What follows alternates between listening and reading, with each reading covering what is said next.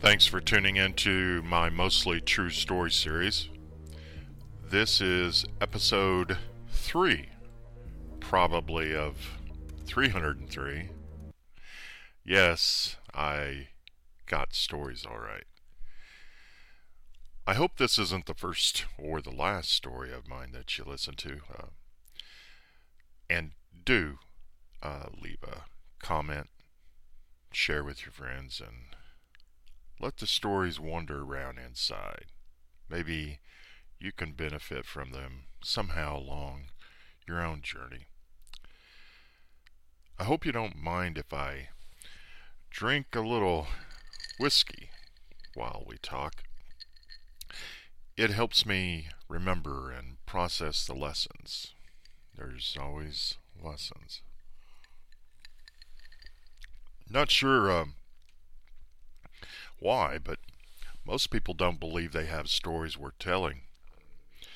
That can't be the case because our lives are a continuous story. We write the script and then live out the thoughts. Until you figure that out, you probably assume that life happens at you and you have no control.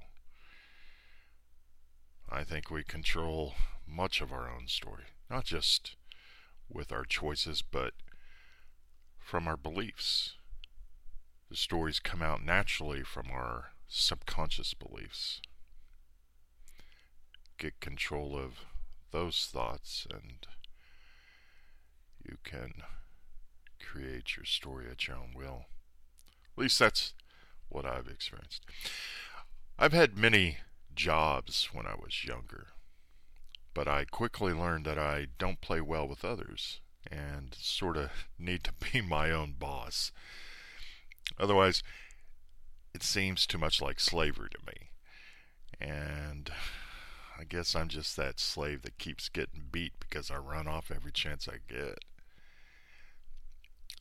If you listen to my other stories, I like to remind you up front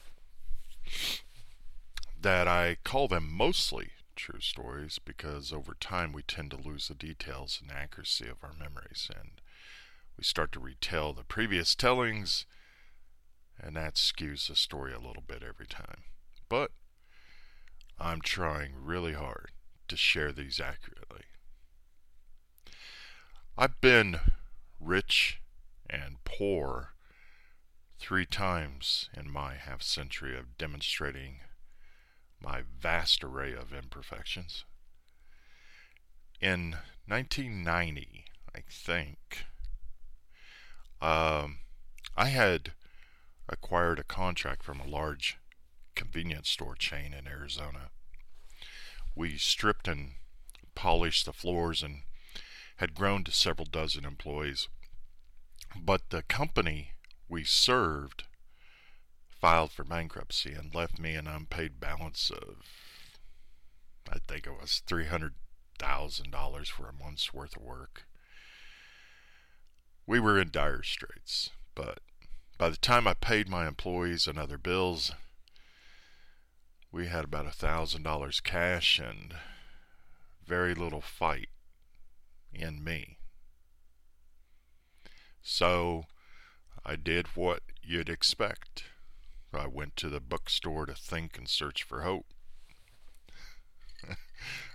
My wife thought I was out looking for a job, but I wasn't ready for that yet. I reckoned I'd been pulling rabbits out my ass for a decade. I could surely come up with a new trick if I just had some time to think. I found myself walking the aisles of Bookman's used bookstore in Tucson, Arizona. I don't reckon it's still there, but it was afternoon and deep into the summer.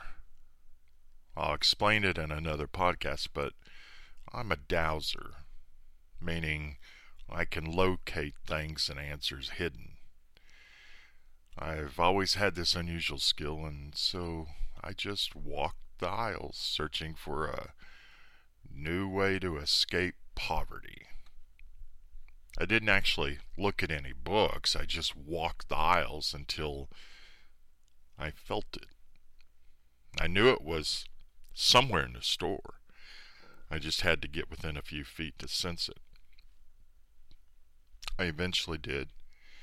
I stopped and turned. There was several of these homemade plywood tables with piles of romance novels or something worthless on top. But as I approached the table, I felt the energy under the table. So I bent down and there was an old heavy-duty cardboard box, waxy on the surface. It was a fruit box with holes and graphics of pineapples, I think. Stacked inside were probably 70 or 80 magazines. They were old, dusty, and rather odd-looking initially, but they were the answer. I could feel it. If you saw a gold bar sitting on the floor, you would know its value immediately. That's how I saw this box of old raggedy magazines. This was the answer to my poverty and failure. So I lifted the box and went and sat down in a big overstuffed chair to be mesmerized by my newly found hoard. After a few hours, I went home and waited for my wife to get back from work. As soon as she did, I pounced on her like a rattlesnake, or maybe the serpent in the tree in the Garden of Eden. I had put the girls to bed early and had my sales pitch all rehearsed. Now, I could sell a major company a multi-million-dollar contract on a whim, but this was going to require some real salesmanship. I sat her down, opened up the magazine exactly where I had a page folded, and said in a dark, heavy whisper, "I already know how to trap beaver. Look, a windmill generator powered by a stream, no wider than this damn sofa." I started getting excited and flipped through the magazine after magazine, article after article, talking about making bread, harvesting potatoes large enough to pull a mussel. I was born again, you some bitches trying to ruin me. I'm back. You don't stand a chance. I'll live on the bounty of nature and leave you all some scraps. All I needed was a knife, some black powder, and elk tracks. Nothing else but my grit and smarts. I ain't no loser. After about 45 minutes, I stopped and said, "Well, can we do it? Can we go to the mountains of Montana and live like pioneers 200 years ago? No electricity, no running water, just from the sweat of our brows. We could do this." My wife looked at me and then made the second biggest mistake of her life. She said, "I guess so." The next couple of months were a blur. Before I knew it, we had my 55 Chevy truck loaded to the brim, our two daughters strapped in the front seat, sharing a single seat belt. They were little, so they fit just right. They were 3 and 4 years old. My wife had about $1,500 cash, and off we went, out to the deadly desert, and to the land of milk and honey, built by God for tough bastards like me, not meant for city dwelling. We had hope. I swear it. The truck broke down from overheating. I got out and could still see the damn trailer park we just abandoned. And it happened another 10 times before we made it to Phoenix. But if there's something about me, it's this. When I make a decision, God steps aside, so I don't leave my footprints all over his lily white robe. Ain't nothing stopping me. But honestly, by the time we made it to the sleazy motel on the south side of the city, I started to get concerned. The next day, a radiator shop installed a radiator out of an old Cadillac, I think it was, while my family sweat nearly to death. The bill was over $300, but the owner looked at us and offered me a deal I couldn't refuse. He said, "Why don't you just send me the money after you get settled in the mountains?" Are you kidding me? Who does that? So I thanked him and drove off like a cat that had 9 more lives. Looping around the south side, I hit an open stretch of highway, accelerated, and the aluminum fan expanded and tore into that thick but working really good radiator. Steam poured out, and there we were again, stranded, middle of the afternoon, stuck on the side of the damn road again, 1,000 miles from heaven and milk and beaver meat. You don't actually eat beaver in Montana, but I didn't know that yet. And that milk and honey, that was code for your ass ain't as leather rough as you think. I just needed to get north, somehow. And then I heard a voice. "You need a hand?" It was a 50-year-old man and his son, about my age. Although I don't remember their names, I will never forget them. They gave us a ride to their home. It was just happened to be a salvage yard with a junky trailer from the 70s, maybe the 60s, with about 50 tires on the roof to keep it quiet when it rained. These people were poorer than we were, and unlike us, they were stuck in this God-forbidden desert. We popped hoods all afternoon looking for a radiator with a top right upper hose and a bottom left inlet. Nothing. Must have looked at 60 cars. Then the young man looked at me and said, "I know where one is if you want to go get it." I nodded and we ran into the desert, me following, dodging cactus for about a mile, arriving at a backside of another salvage yard, this one bigger, and not a homemade business, but one with guard dogs and barbed wire, hand-painted signs. We both crouched and smiled at each other. He said quietly, "It's no more than 2 rows deep, light blue." He had a screwdriver, a 9/16 socket, and a ratchet. He had been here off in hell. I think their entire home salvage was built from this place one part at a time.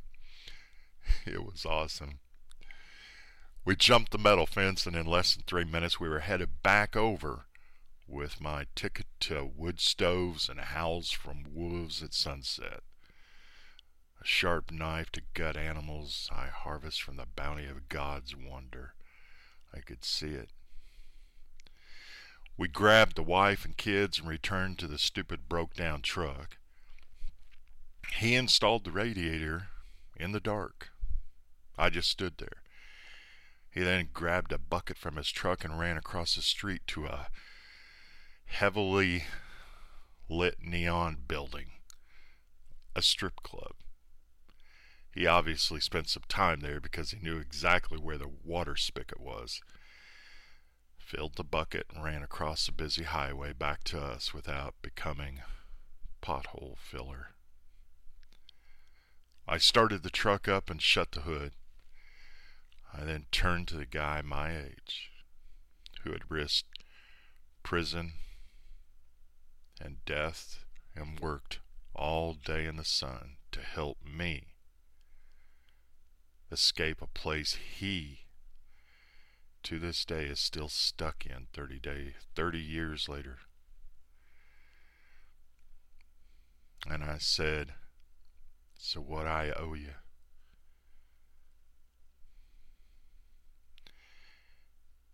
He grinned like he knew something I didn't.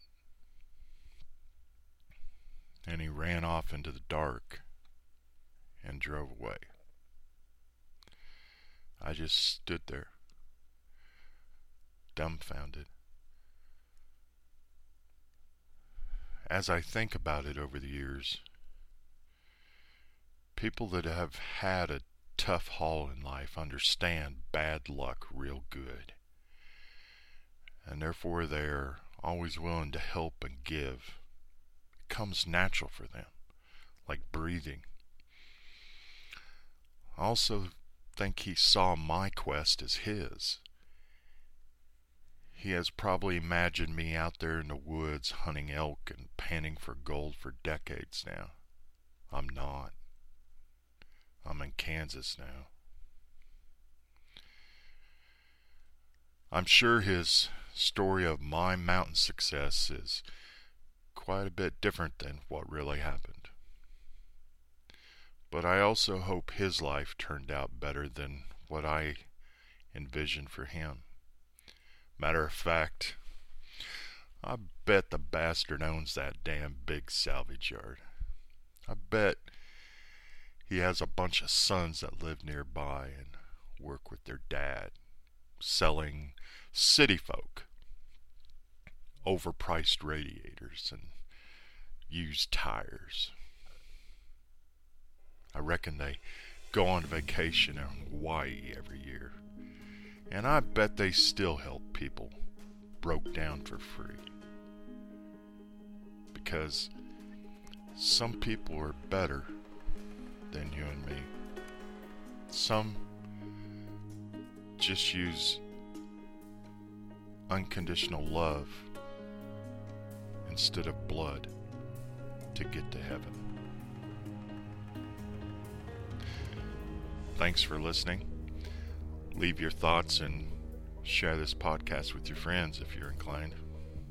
Let's talk again next week.